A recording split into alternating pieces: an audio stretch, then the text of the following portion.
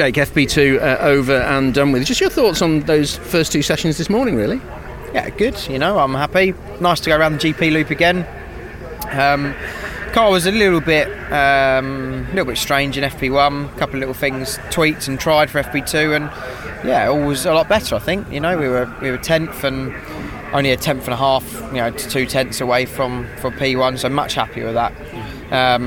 Car's balance is back to normal, so to speak, and yeah, excited for qualifying now. We spoke during the week about the fight for the title, which you're very much in contention for that.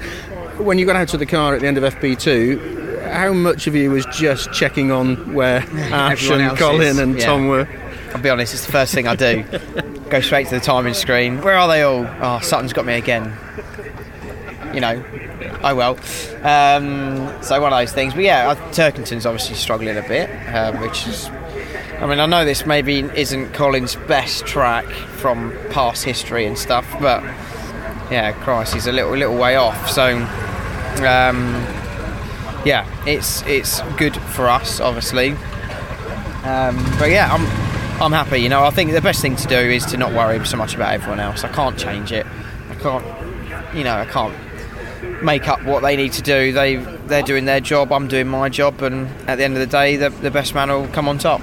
You know this circuit well, you like this circuit, and you've proven that you and this Ford Focus are quick and consistent, and those are the big ticks in the box going into qualifying and going into the races this weekend, aren't they?